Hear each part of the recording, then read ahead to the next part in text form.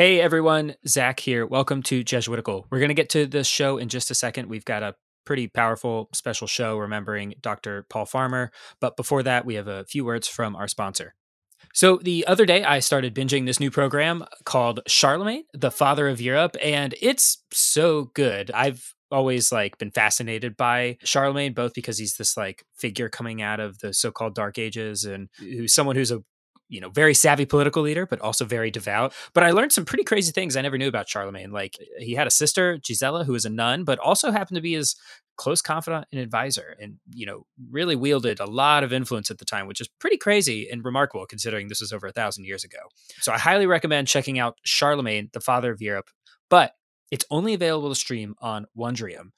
Wondrium is home to video and audio learning experiences on virtually any topic you can imagine. You can check out documentaries, series, lessons, how-tos, and more, and they're all presented by teachers, professors, and experts who really know their stuff and who make learning fun and exciting. I love Wondrium because the content's so high quality, I know the information's trustworthy, and it's so easy to listen and learn on the go. You can toggle back and forth between audio and video. If you're watching it at home, you can get the full lecture on video. You hop in your car, turn on audio, listen to it like a podcast. It's great.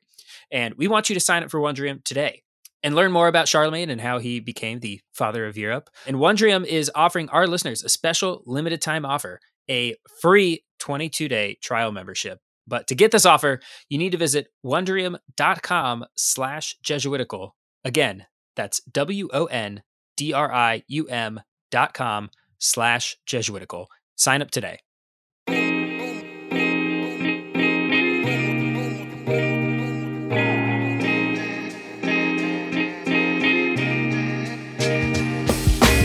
Hello and welcome to Jesuitical, a podcast by the young, hip, and lay editors of American media. That lay part means we aren't Jesuits, but we work with them. Join us each week for a smart Catholic take on faith, culture, and the news, often over drinks. I'm Ashley McKinless, and I'm joined by Zach Davis. Good to be with you, Ashley, and really excited to, I don't know, excited is the wrong word because we got hit with some tough news this week, and I'm just appreciative that we had the chance to kind of mark it with the show. Yeah. So on Monday, Dr. Paul Farmer died unexpectedly in his sleep at the pretty young age of 62. He was in Rwanda, where he was still doing such good work to bring healthcare and other services to people there. So it was, I'm sure, a huge shock and loss for the partners in health community throughout the world. And yeah, I was personally really saddened by this news. Yeah, we had the chance to talk to Dr. Farmer last June. It was sort of our season finale. And this comes through later on in the show, but he really did, make us feel very you were thinking, who are we? Dr. Farmer is this world-renowned humanitarian author, nonprofit leader, really one of those game changers. And he, gave us so much time and attention, took our questions so seriously. And we had a ton of fun with him too.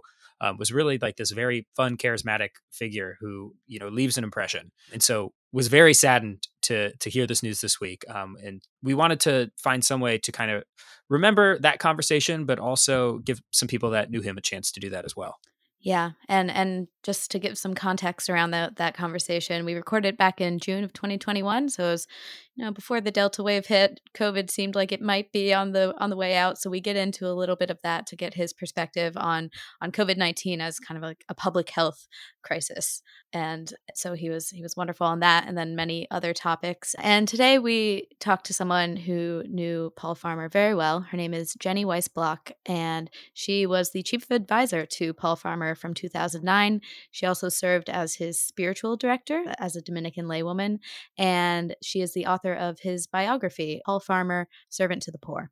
Yeah, so stick around for our conversation with Jenny Block, and then stay tuned for a rerun of our conversation with Dr. Paul Farmer from last June.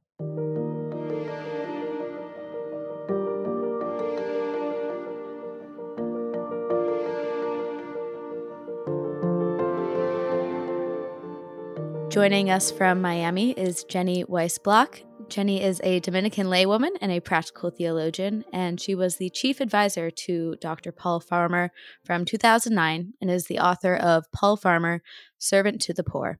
Welcome to Jesuitical, Jenny. Thank you. Thanks so much for being here. We had the privilege to interview Paul one time and had such a great time with him. And I know that you you knew him very well. You were an advisor and a friend. And so first, I'm really sorry for your loss this week. It's been very difficult. It's very hard.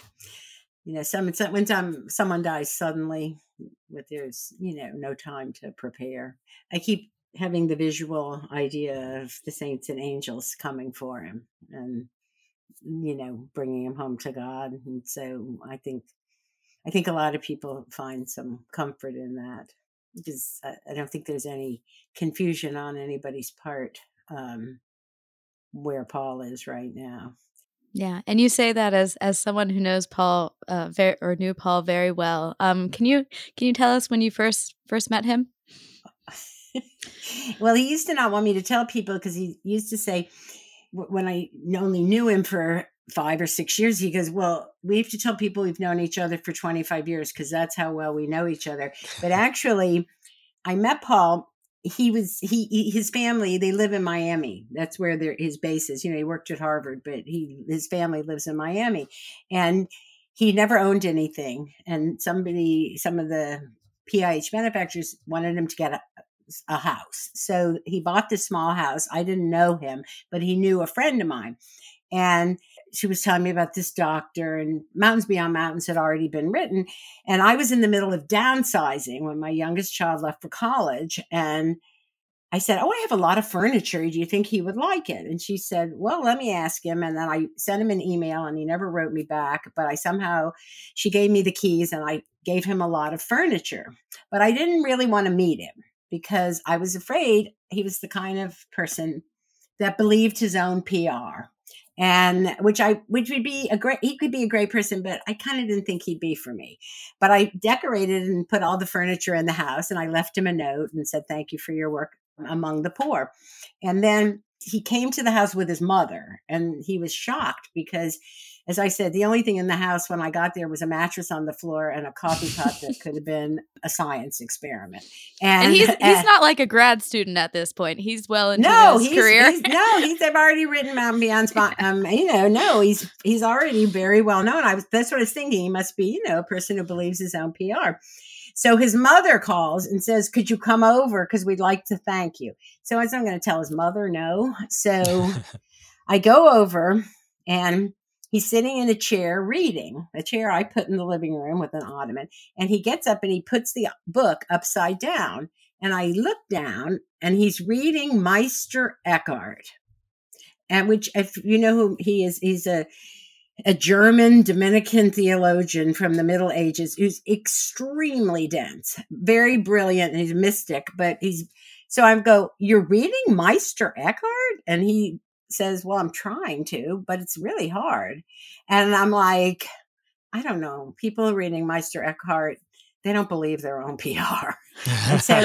and so I'm a Dominican, so we always say that Meister Eckhart brought us together. I mean, that story alone reveals you. Paul was really Catholic. I mean, it's not like you don't just or he's putting on a good show for you at that time. No. I was his spiritual director, or as he likes to say, his interior decorator. And actually, sometimes we would be in these, highfalutin places, and we'd be with, big shot, business people, and then he would say, "This is my spiritual director," and then they're like, "Do I need one? Do I have one?" And so, how did that start? He asked me, as I got to know him, he was very interested in the spiritual life, and he had this huge religious imagination. And right now, I mean, it's, everyone's really, heartbroken in many ways. And some, it's sort of hard to imagine life without Paul. How would you describe that religious imagination of his? In many ways, Paul was extremely brilliant. Although if you would say, "Oh, you're so smart," he would say, "I work hard." And that is true. He worked really hard. But he has this very, very synthetic mind.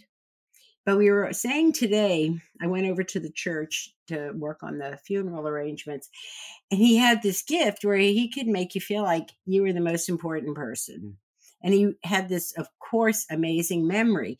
So he would see you a year later and say, how's your grandmother? Because you said she was sick, or, did your arm heal okay? And, or of course I'll write that letter for college, or, he was just so generous, and he was real. I mean, I sometimes will tell people in spiritual direction, I said, the good news and the bad news is God knows exactly what's in your heart. And, I knew what was in his heart. And he never put himself forward as a perfect person. He was always very honest about his flaws and his mistakes. And so there was so much humility in that. Do you think he'd be uncomfortable with people calling him a saint right now? I would think he would say, I mean, the people who knew me best wouldn't think I was a saint. But of course, as you probably followed all this conversation in recent times about someone like Dorothy Day, the idea that the saints are perfect, we're human, humanity is not perfect. He tried to build the kingdom of God in the here and now. And there were so many times when I was with him in different places when I felt the closest I've ever been to that line between the kingdom of God and the here and now, because that's really what he tried to do. When you interviewed him before, the last question you asked, of course, who would you say is a saint? And he said Gustavo Gutierrez, who, of course, is someone Paul very, very much looked up to. And they did a book together. I was the editor of the book, and he's been very worried in the last few months about Father Gustavo, who's 96. And he was like, I had a dream about Father Gustavo, and then I would try to, we get in contact, and he spoke to him just a few weeks ago. And one of the things I told Father Gustavo is that Paul said, you should be a saint. Who would you name as a saint? And so I won't be surprised if there's a lot of people who would be saying that about Paul. Father Gustavo Gutierrez is, one of the founding thinker and theologian behind liberation theology, which I know was very near and dear to Paul's heart and to his formation. Could you say a little bit about what liberation theology is? Yeah, well, so what happened was this. When Paul was a young man, and and he liked to tell students, he applied for a Fulbright to Africa and he didn't get it. And so Haiti was the second choice. Might have even been the third. He wanted to go to Africa. So he was so overwhelmed by the poverty until he read liberation theology, until he understood, looking at history and experience from the underside, from the experience of poor people, and understanding that there are structures that keep people oppressed. He couldn't really understand the poverty he was seeing. And what made him understand that was reading Father Gustavo's work, when his understanding liberation theology. So it wasn't just research, and it wasn't just teaching, and it wasn't just service, and it wasn't just advocacy. It was these things together to try to change the basics way both people thought as well as the way they act, and then unmasking and changing these structures that that keep people oppressed. I as I got the news like everyone else, I was really sad and kind of gutted by the news because it's such a shock. But as you're talking about his thinking about structures, there was at least some consolation in that. Like, thank God Paul built all these systems and structures that are going to save millions of lives after he's gone. It makes you reflect on what your own role in building up the kingdom of God here and now is, because I was just that was the first thought that came to me, is that all these things are going to outlive Paul and continue to build the kingdom. Well, I've had to say to many people, Paul would be so mad at us if we don't go forward with hope. Because people, the branch of theology that talks about hope is eschatology, and in political theology especially, but the end times. And I always used to say, you are an eschatologist, because he's a hope giver. And people all the time when he would be interviewed, they would go, well, how do you keep from getting so depressed? And you see all of this. And he was a hope giver. He believed he believes that in hope. He believes in the promise of people. And there's so many people who he knew and who knew of him that feel exactly the same way you feel. I go, we have to go forward somehow with hope. It's just, we're just going to miss him so much. I've been telling, there's been a lot of people here, and I go, Jesus wept when his friend died. You're supposed to be sad. That's the cost of love, is to be sad when the people you love die. But if we don't carry on, I mean, he wouldn't get mad because he didn't have a temper. He didn't get mad. It would be worse because he'd be disappointed in us. And nobody ever wanted to disappoint Paul. Yeah. So, of course, one huge part of his legacy is going to be Partners in Health and the hospitals and the systems that he built up. But I was struck by a line in a remembrance we just published at America by Father John Deere, who is also a friend of Paul's. I talked to him yesterday. Yeah. So he says when Paul decided he was going to found a nonprofit, he said the one rule was that everyone had to treat others with unconditional kindness. And I'm sure that, carried out in many aspects of his life. Zach and I experienced that when he took the time to talk to us, with lowly podcasters, when he, I'm sure, had much more important things to do. He loved to do so he would have taught, we do these interviews and I go, well, yeah. Thank you very much for your time. He goes, it's over. We're just getting going. And so he would remember everybody and everything. John Deere was a friend of his from college. Mm-hmm. I would love to have just been in the in that dorm room. Yeah. Oh my goodness. In college. Yeah. Well, he grew up in extremely modest circumstances. They lived on a bus, his family, and they didn't have running water. So I think, and his science teacher saw a lot of promise in him, and she helped him with the college process. And, of course, he went to Duke on a full scholarship. And I think when he got to college, it was pretty exciting because the world was so much bigger. But it took him a little while to get his bearings and find his group.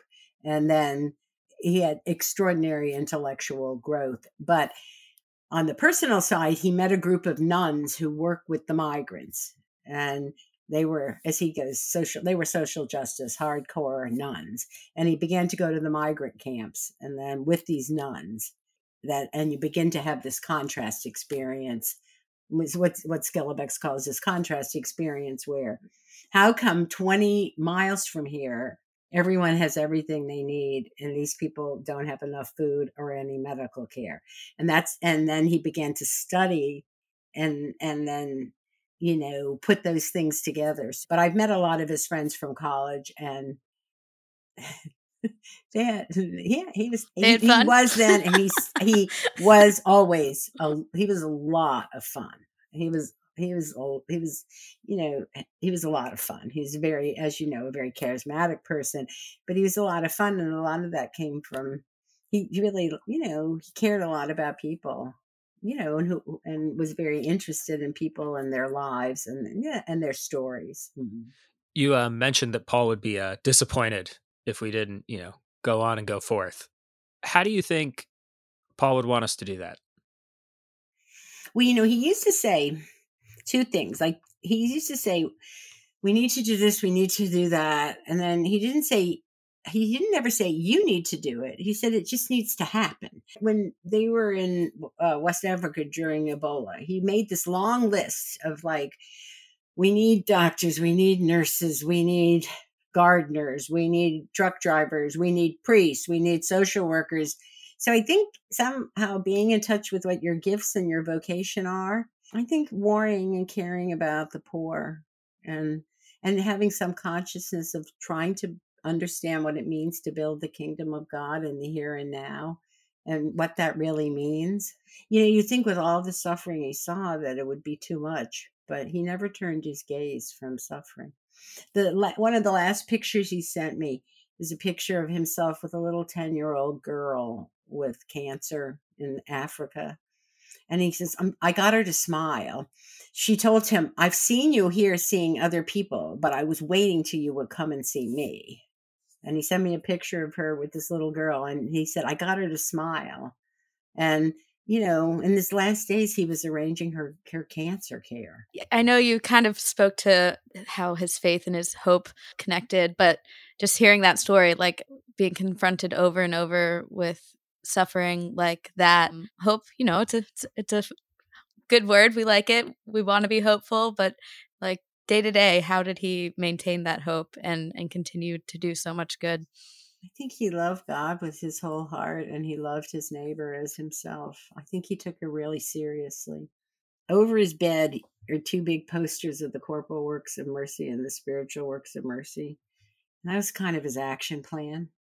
Somebody once made a comment about my father, and I keep thinking of it because when my father died, and he goes, God just took a few more minutes when he made him.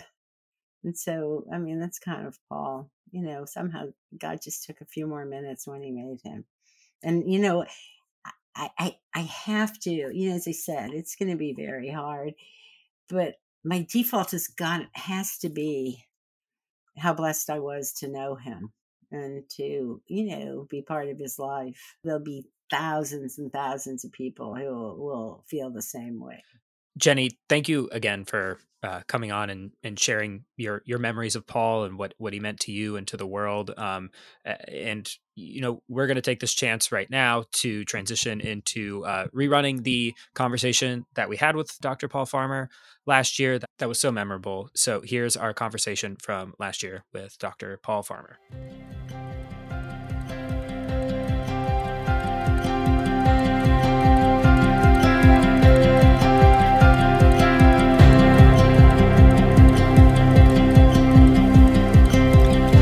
Joining us from Miami is Dr. Paul Farmer. Dr. Farmer is a medical anthropologist and physician and co-founder of Partners in Health.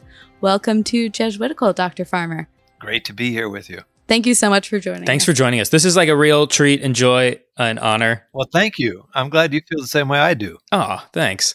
We could start any number of places, but I'm wondering if we're coming up on a year and a half into this pandemic, and Americans in particular have been confronted with a level of death from infectious diseases that I think a lot of us thought could never happen here in our privileged bubble. Now, you've been fighting epidemics in poor countries for decades. Do you think that the shock of the last year has a chance of being a turning point in how we, particularly in America, approach global health, or are we just going to go back to the way it was? I would tend to believe that it does have a chance of changing things for the better. The dimensions of our failure, we've performed uniquely poorly as a country, with the exception of vaccine development. The dimensions of that failure, I think, have worked their way into the minds and hearts of a lot of people. And I admit, as a physician, who has worked in proximity to this, and as a family member who's lost family and patients, I probably have a difficult proximity to it. But I think in my experience, speaking with people who are not physicians or didn't lose their own family members, I see the opportunity for change. And I also think, more to the point, the federal government and many state governments see that the way we've been doing things, our lack of investment in public health has been wrong. And that, people will have to sort out a narrative in order to explain our failures. And I'm hoping that people will come to the conclusion that we aren't doing things right. We need better safety nets. We need more investment in public health. And we need more investment, too, in the quality of care that we can provide for the critically ill.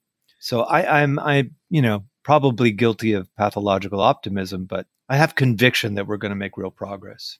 So back in 1995, you wrote an article for America Magazine called Medicine and Social Justice. And you're talking about tuberculosis, not COVID-19, obviously. But you asked this question, how would a health intervention inspired by liberation theology be different from those with more conventional underpinnings?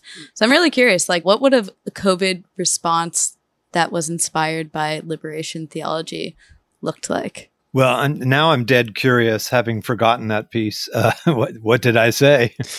But I'll bet you that I said things that would be highly relevant to our COVID response.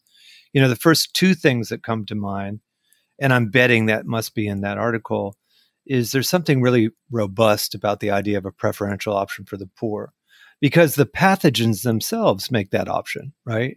Name me a pathogen that strikes the privileged more than the poor, and I'd be quite surprised. Sometimes I have students that will say, well, what about this? And what about that? And in my experience, it's almost never the case.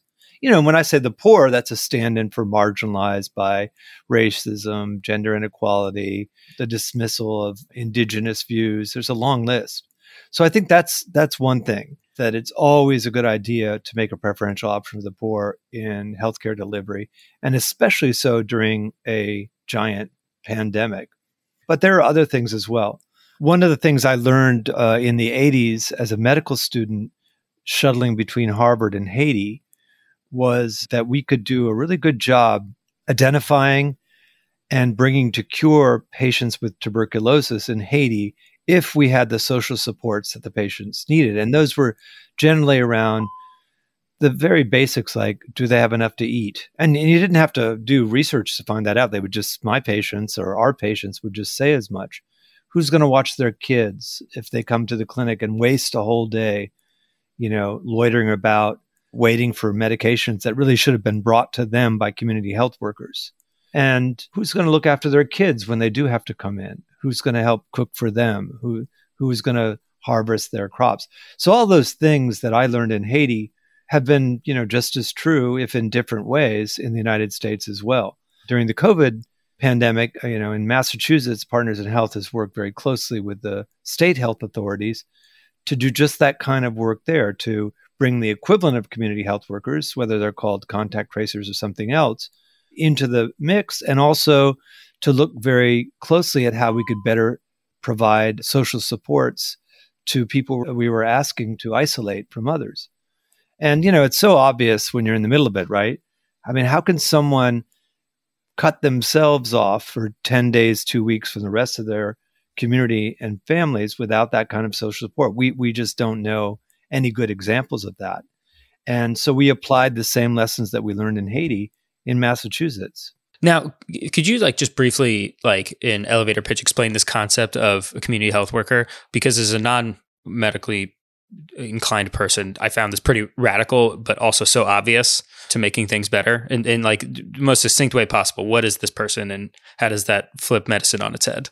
If you'd really read my essays, you'll know that I'm not going to go for concise. But I will say that there is kind of an elevator pitch version of this.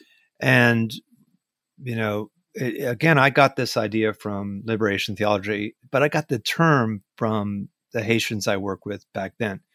When we started thinking about community health workers, remember, this was in an area in central Haiti where there was no clinic or hospital, there were no doctors. So we ended up building clinics and hospitals and recruiting nurses and doctors.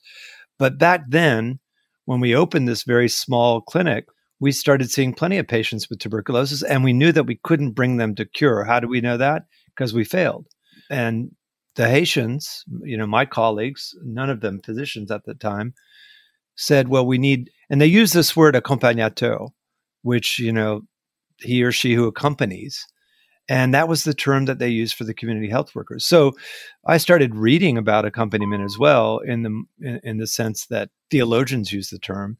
And we stuck with the expression to describe the community health workers. And what they did, here's your elevator pitch, is they linked the clinic to the home. And later we found out that there need to be accompagnateurs to need clinics to link clinics to hospitals. So there were really no experiences, except with very acute illness and injury that was going to be over and out. Like if you get someone with acute pneumonia, if you admit someone with acute pneumonia and they're going to be in the hospital the whole time, throughout their therapy, maybe you don't need a community health worker. Maybe you don't need a living link between a hospital and a home. But those are very exceptional cases. And most people, certainly all those with chronic illnesses like diabetes, major mental illness, AIDS, tuberculosis, most malignancies, serious complications of any illness or injury, they all need accompaniment. We all need accompaniment, in other words. So again, I don't think that's an elevator pitch, but they are the living links between where people play out their lives in their homes, their workplaces, their churches, their communities, their neighborhoods, and the medical institutions that we know how to build and staff. But if we don't have community health workers, the quality of the care for those kind of afflictions is very limited.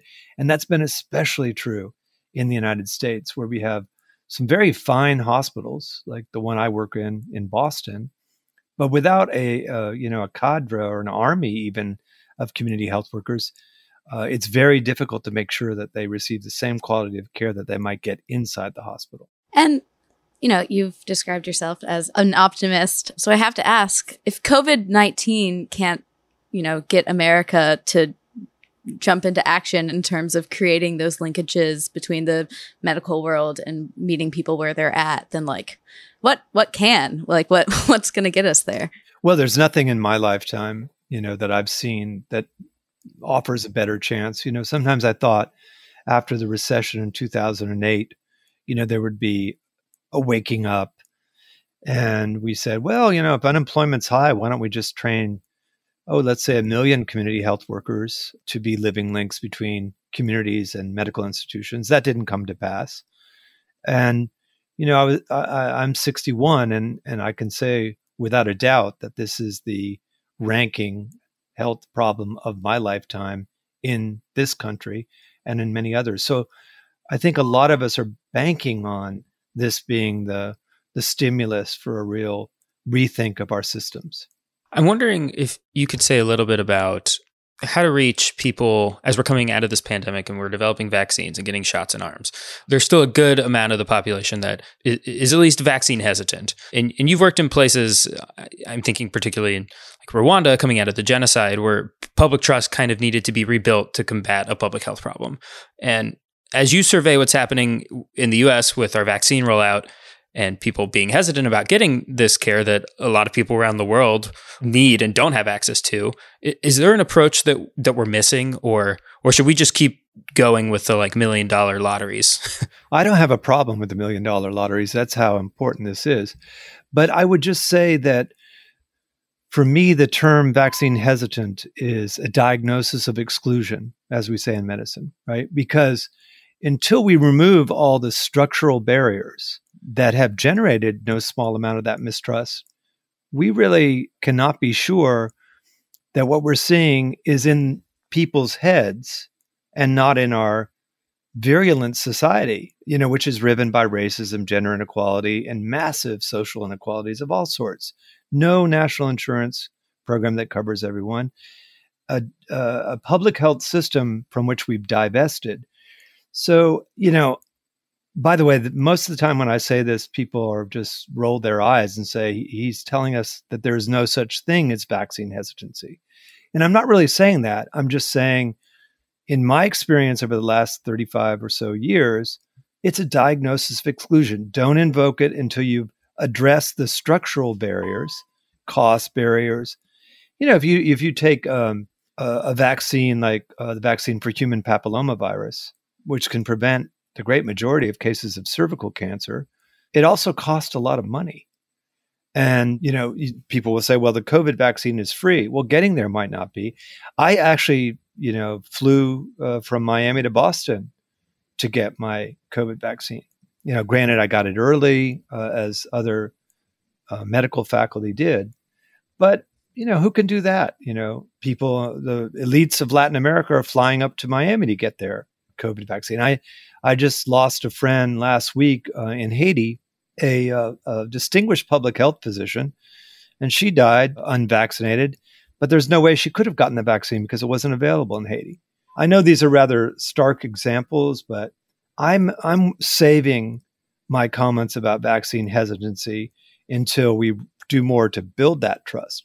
And you brought up Rwanda after the genocide against the Tutsi. It was pretty much the same experience there. We heard that there would be massive mistrust in the rural areas to which we were dispatched and where we still work, by the way, 20 years later. But we didn't see massive distrust. We saw a clinical desert. I mean, we got sent to a district and ended up being sent to 3 districts in Rwanda. And in none of them was there even a hospital, a public hospital, or any hospital. There was, I'm talking about large places, like in the north of Rwanda, we were sent to a district with probably 350, 400,000 people, no hospital and not a single doctor. Also, no electricity, no water. So I'm sort of trained by the Haitians to be skeptical about that. And so it was in West Africa, during the Ebola crisis. Was there mistrust? Massive. But when we started providing care to patients, did they shun us? Did they refuse to come to the Ebola treatment unit? No, they did not. So I'm just saying it's way too readily invoked. And the way to build trust is actually to be quiet and humbly provide service to the needy. And the needy in this case would be any sick person, but particularly the people who are sick and facing poverty. It's not a bad stance to take, right? To say, I'm going to withhold my thoughts about vaccine hesitancy until we've addressed our own structural hesitancy to serve people with dignity, properly, reliably, and in a way that isn't so inconvenient to them that it messes up other parts of their lives. So the language you were using there and the language that's incorporated into the mission statement of Partners in Health, which you co-founded, service, humility. You say in your mission statement, our mission is to provide a preferential option for the poor in healthcare. It really sounds a lot like Catholic social teaching translated into medical language. Well, I'm wondering if you've always thought about it in those terms. Yeah. Okay. So did you have to work your way there, or which came first, the language and the values, or the work you were doing? It's a great question. And I can tell you, because I know the year in which that was penned, which was 1987. So I was 27 years old. And I don't really like using the first person in describing the work of Partners in Health, but I will say that I did write that. And I was 27.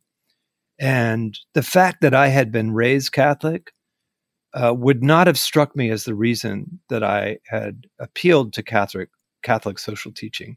It was really Haiti again. So, raised Catholics, so was the rest of my family. And they're not particularly enamored of Catholic social teaching, but it was really the reawakening of an understanding of Catholic social teaching. And that was spurred by the things I saw between 1983 and 1987, and in between Harvard Medical School and Haiti. And so if I had to choose between those two, Ashley, I would say that it was the experience that came first. Now, I mean, I did, I was kind of forced to go to CCD, but, I didn't leave for college feeling that I had picked up something that would be useful to me for the rest of my life. It was really, again, the experience in Haiti that shocked me into understanding that it would and should be. Now, it sounded like when you were in Haiti and throughout your 20s, you had kind of had this experience of like disaffiliation or unlearning the faith you grew up with and finding yourself attracted to it in new ways. What was it that, like, you say Haiti, but what there made you think to connect that to this religion that you've been raised with? I don't like the term religiosity, but there is a fervent religious sentiment in Haiti and certainly in the rural regions.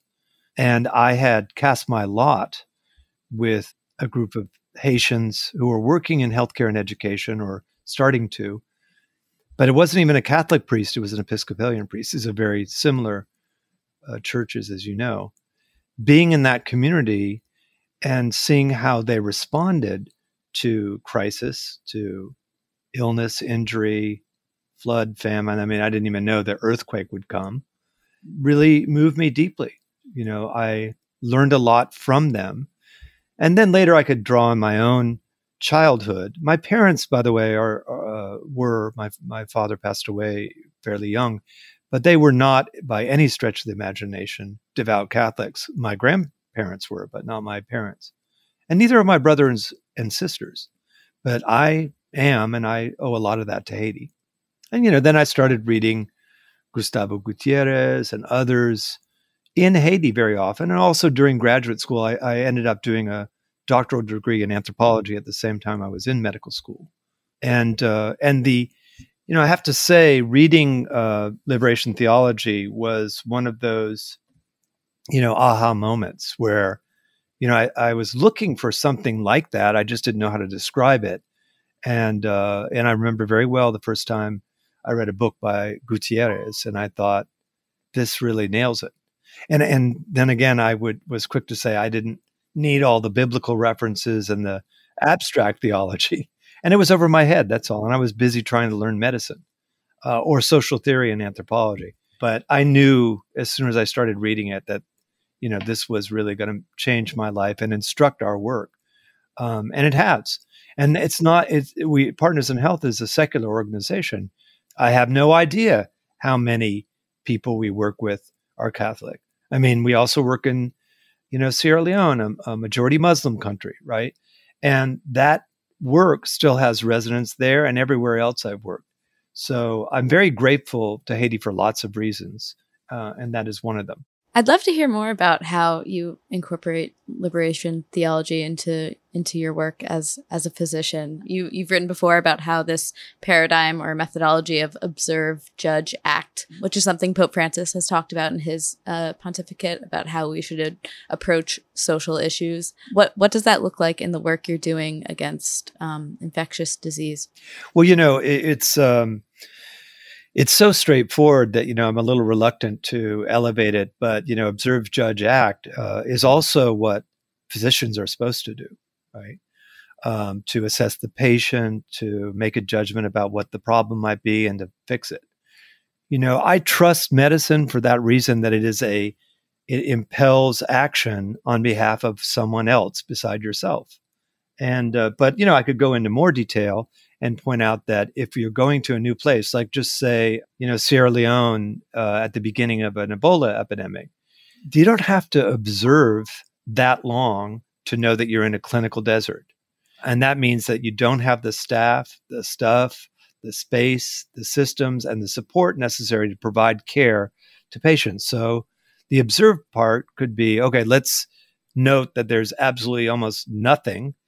But maybe you'll go to a place like Siberia, where there actually is clinical space and lots of doctors and nurses or the equivalent, right?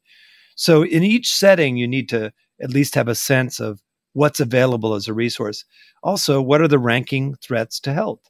Like you could go to any place in the world and say, what are the top 5 killers of children or young adults or old adults? And then the next question could be, which ones are being addressed effectively and which ones are not? So the real work of observing is not trivial. There are plenty of examples where you're in such a desiccated clinical desert that you're going to need staff, stuff, space, and systems. By the way, by staff, I mean nurses, physicians, medical engineers, managers. By stuff, I mean things like vaccines, medications, laboratory reagents. By space, I mean hospitals, clinics, an Ebola treatment unit, a COVID treatment unit. And where are we? Systems, like infection control, mask wearing, that's a system, right? And then finally, support, which is always needed, even in resource-rich settings. I mean, look how, difficult it's been for American nurses and doctors this year, right? They have a lot of this fellow staff and the stuff and the space they need, but it's just been very difficult. So they need support. And especially, of course, patients and their families do. So that kind of observing is what leads to the judgment.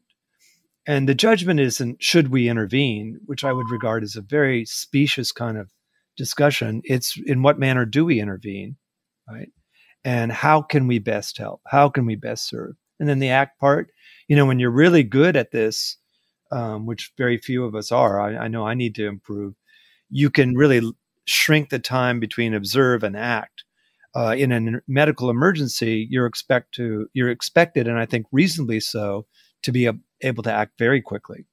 Now, going back just a little bit to Judge, because you kind of skipped over it, because you rightly mentioned it doesn't seem like it should be a real, dilemma about whether or not there should be action. But I feel like a lot of your career has actually been convincing people who are really good at observing and acting how to judge a situation and how to value people who aren't often valued. So I'm wondering why I guess in the science or the elite global community that is often so lacking when we're looking at problems like this. Well, that's a very piercing question, which is why I'm smiling. And I don't know if that'll come through to your listeners. You're right. It should not be difficult. Why do I have to waste any time convincing people to act?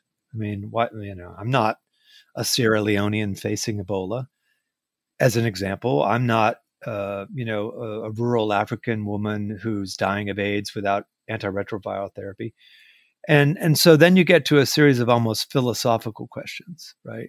Why should we be obliged to suggest that it's important to act? And I have to admit, and this is in my darker moments, but I think also in sound analysis, that a lot of it has to do with this othering process we hear about. It's those people far away, they're Black, they're brown, they're poor. So I think that a lot of the problem that we have around acting is really about a failure to recognize the full humanity of others. And I'm reluctant to talk about that, not on this podcast, but I'm reluctant to bring it into the work unless I know it's going to do something helpful for the patients. And I save a lot of that commentary for my writing, actually, or teaching, because you don't want to alienate your potential allies in the middle of a medical emergency, right? But I could go to example after example. I'm sure you both culled some of those examples. And why did it take George Bush to launch the world's most important AIDS treatment program on the continent of Africa? That should have been something everyone was pushing for, right? All medical and public health.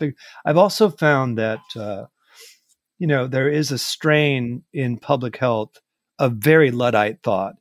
And it plays very neatly into development economics. It's not sustainable, it's not feasible, it's not cost effective, it's not even prudent to treat AIDS in Africa, which is ridiculous, right?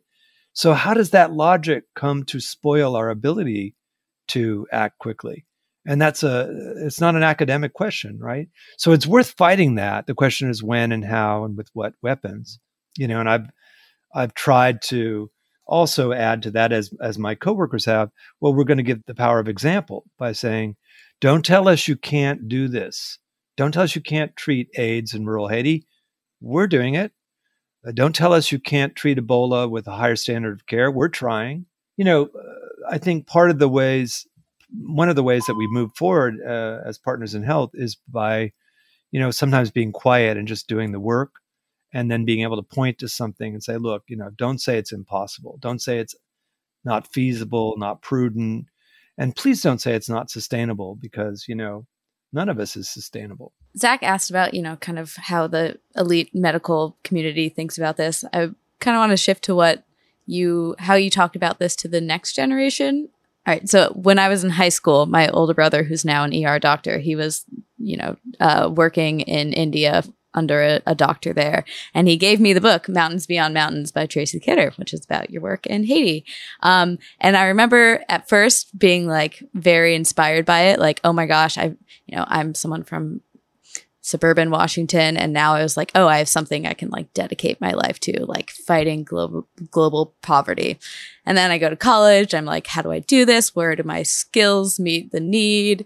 Go on a couple mission trips and quickly become overwhelmed by the problem and disillusioned by my ability to help in any way.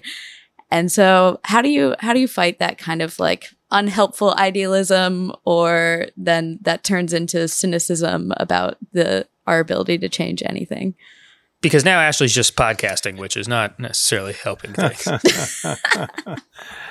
I didn't know that term, but now I do. There are so many ways to do this. I was just thinking about Gutierrez, Father Gustavo, and, one of the things that he would often say, on the other side of all this complexity is a simplicity.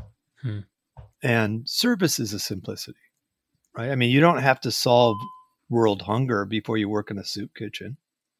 You don't have to, cure cancer before you reach out to cancer patients, and I'm not talking about as a physician or a nurse. I'm just talking about as a person. I mean, most caregiving in the United States, as in Rwanda, where I was last week, most of it happens in homes. It's family members and friends and neighbors who do the caregiving. So I think sometimes that idealism, I don't believe that what you're describing, Ashley, is cynicism, paralysis, intimidation. These are intimidating, paralyzing problems, right? COVID today, vaccine distribution. I'm leaving aside vaccine hesitancy, not because I don't think it exists, but because I don't think it's the ranking problem now. I was on the phone with, it sounds so cool to say, the White House yesterday, and about vaccine supply to Haiti particularly. And right before I took this call, I was experiencing some of that myself. I was thinking, oh my God, what if they say yes? How are we going to ship it? The vaccine, what's how is it chilled? Where's it going to get picked up? Where's it going to be stored? But that can be part of a very reasoned kind of thought process. But the main point is a simple one, that, our neighbors like us need to be vaccinated. And even this expression, well, nobody's safe until everybody's safe, or nobody's protected until everybody's protected. I say stuff like that. I'm not even sure it's altogether true. After all, I'm vaccinated. I'm very unlikely to get COVID, and even less likely to die of it. And I'm vaccinated, and not everybody's vaccinated. So I'm not even sure those slogans are true. But I do think that that's one thing that we should, it's what I tell my students, whether at Harvard or in Haiti or Rwanda, is, you don't have to solve everything. And besides, as an individual, you can't do anything anyway. You have to be part of a team. Maybe if you're an artist or a pole vaulter or something, you don't have to be part of a team. But what other arenas of human activity, are done by oneself? That's another kind of American pathology too. The idea that, you'll have to work it out. Your brother, who's an ER doctor, has chosen a branch of medicine that is shift work, right? He goes in and he leaves, right? It's very different from, say, the work I get to do, which is, I'm just sitting at my desk looking at a picture of a patient of mine. In 1998, I think, he came in to the hospital in Haiti, and he's taller than I am. I'm 6 feet anyway, and he weighed 88 pounds, and he was dying of AIDS and tuberculosis. And so, being a member of a team, I got to say, hey, stop dying already. Take this. And he was a patient for a long time, but he's still, he and I are close friends to this day, 23 years later.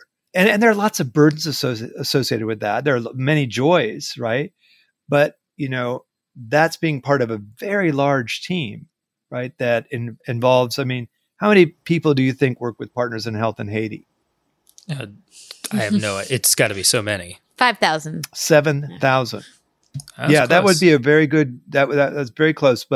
And that's what it was a few years ago. But, I couldn't do anything for this patient. Besides, anyone could have diagnosed him. All my colleagues, the nurses, doctors, community health workers. My wife, who took a picture of him that day, isn't a physician. She knew what he was suffering with, both the AIDS and the tuberculosis. And, but we did have that system by then. We had hundreds, now thousands of community health workers. We had a pharmacy team.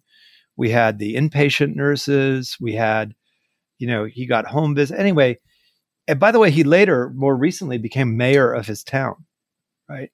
So those are the joys, and his kids and now grandkids, are friends or future friends of mine.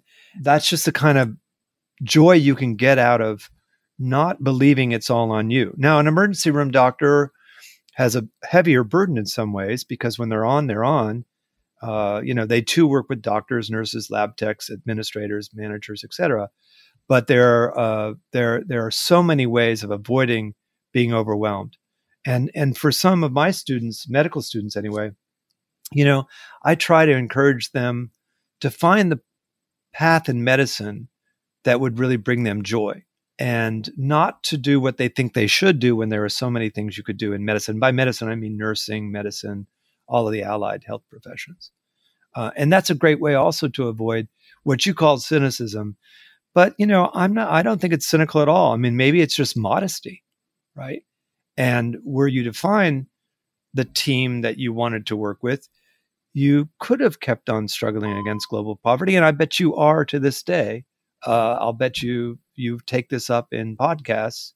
And that's a form of solidarity and accompaniment as well, to have a broader public understand what's at stake, around these matters. Gosh, I feel like I was either preaching or teaching. Well, we invited you on to do a little bit of both. that. Yeah. Want to shift a little bit to someone I know that you're a fan of, which is Pope Francis. How did you guess? He's famous for this remark where he says he wants the church to be like a field hospital.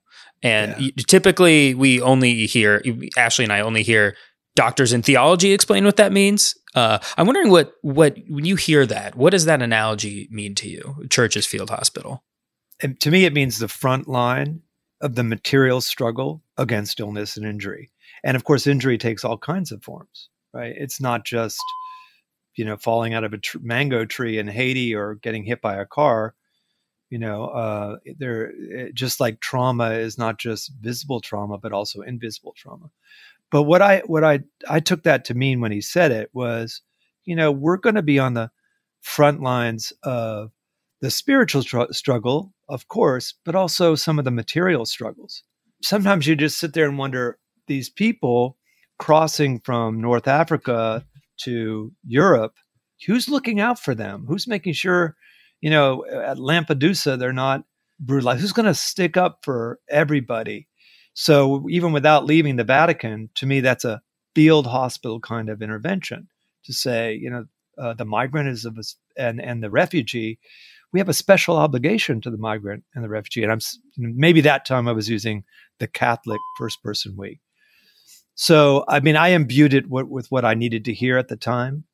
Later on, after he said it, we're still laboring to take care of patients with Ebola. You can feel solidarity. You can feel the presence that comes out of a stance that says we will concern ourselves with these matters. How did I do? Great. Is that like a field hospital? Yeah. What would from your perspective, what would it take for the church in the United States or globally to live that out? Well, I'm compared to what institutions are we doing a terrible job? I feel like you could say the same thing about what would it take for the American university to do that kind of a job? What would it take for, the government, which has obligations that a university might not? What would it take for, financial tech and unbridled capitalism to make commitments in that arena? As far as the latter goes, it would take some bridling. I would imagine, but I think for the church, all we have to do is to live out, the notions that we're already signed up to live out. And I'm particularly interested in the corporal works of mercy: feed the hungry, clothe the naked, give, shelter the shelterless, visit the dead, or bury the dead, visit the prisoners. It's a pretty remarkable list. I mean, I can tell you, again, this goes back to Haiti in the 80s. When I heard those things all lined up together as the corporal works of mercy, I had this little aha moment thinking, oh my God, I heard that in Sunday school. Mm-hmm. See, is it still called CCD? Oh yeah. And so I knew it was, but and I didn't recognize that I wasn't old enough. So maybe this gets back to the question about that was planted in there somewhere. But it made so much sense to me after a year between Harvard and Haiti. And then you start seeing it everywhere in the United States, where we have an epidemic of incarceration, particularly targeting, Black and brown men. And, you start thinking, well, how could we live out, our commitments in this country without thinking about them? I don't see how we can, but I have a lot of optimism that we could. We have one final question for you. And thank you for being so generous with your time and talking with us today. We asked this for all our guests, and we're going to give you some power here. If you could canonize one person, living or dead, Catholic or not, fictional or real, who would it be and why? Well, just a couple of months ago, I would have said the Blessed Margaret. However, and Pope Francis beat you to it. He beat me to it. And you can be my witnesses, since those listening to the podcast can't see this. I even have a little statuette of her here. And you know what they said about her? They said, why was she has to perform miracles, of course, but they said everywhere she goes, things improve. And I thought, that's it. I mean, just make her a saint. And Pope Francis beat me to it. I would hate to make him squirm, but I regard Gustavo Gutierrez as a truly saintly man. And he was a spiritual advisor, as you know, not just to Pope Francis. He is a spiritual advisor, but to Oscar Romero. Again, Francis beat us to it. So I'm gonna nominate Gustavo, Father Gustavo. All right, Saint Gustavo Gutierrez. All right. What do you think? I love it. Yeah, I actually think that's a first for this podcast, which is shocking. So It's about time. He has a good sense of humor. At least I think so. We wrote a book together, and we were giving a talk together, and I think it was Notre Dame, and I was calling him Yoda, and he laughed, but I don't know if he knew who Yoda was, but I think he makes a better saint than a Yoda. Amen to that. Love it. Awesome. Well, Dr. Farmer. Now edit that out if it sounds disrespectful. No, I think if he doesn't think it'd be disrespectful, I don't think it's disrespectful. Dr. Farmer, is there anything you want to plug right now that you want people to read or visit or know about? Well, it would be very unseemly to mention one of my own books. No, absolutely. No, that's what we're asking. I'm not going to do it. All right. You'll have to do your homework. Well, all right. Well, how can listeners support Partners in and how can people support? There you go. I will plug Partners in Health. Partners in Health is in serious need of expansion, even though we do that every year and count 20,000 employees across a dozen countries. But if you look at the budget of that organization or series of them, it's so small compared to the scope of the work. And I mean, it's not like I work for Partners in Health. I have a day job. I just think it's important work. And there are no doubt many other organizations as well, but it's www.pih.org. Awesome. Well, Dr. Farmer, thank you so much for taking the time to talk with us today. It was a lot of fun. Have me back if I didn't go on too much. Oh, we will. We will definitely take you up on that. And we'll buy you better wine next time, too. Yeah. Since that was a microphone and not wine. Awesome. Thanks so much. It's like finding a treasure that's always been hiding. The first time that I see inside it and realize it's always been you. It's like reading pages and pages of stories of greatest adventure and glory. It's always been about you. I hope you enjoyed that conversation with Paul Farmer as much as Zach and I had back when we spoke to him in June. If you want to read some original remembrances of Paul Farmer and his legacy, you can go to americamagazine.org, and we will link to those in the show notes. Jesuitical is produced by Sebastian Gomes with production assistance from Kevin Jackson and Kira Hanlon. Our sound engineer is Kevin Christopher Robles. Faith formation provided by Father Eric Sundrup. You can find us on Twitter at Jesuitical Show. You can find us on Facebook at facebook.com/groups/Jesuitical. Please subscribe to us wherever you get your favorite podcasts. And if you're on Apple or Spotify, leave us a review. Jesuitical is recorded in the William J. Loschert Studio at America Media in New York City.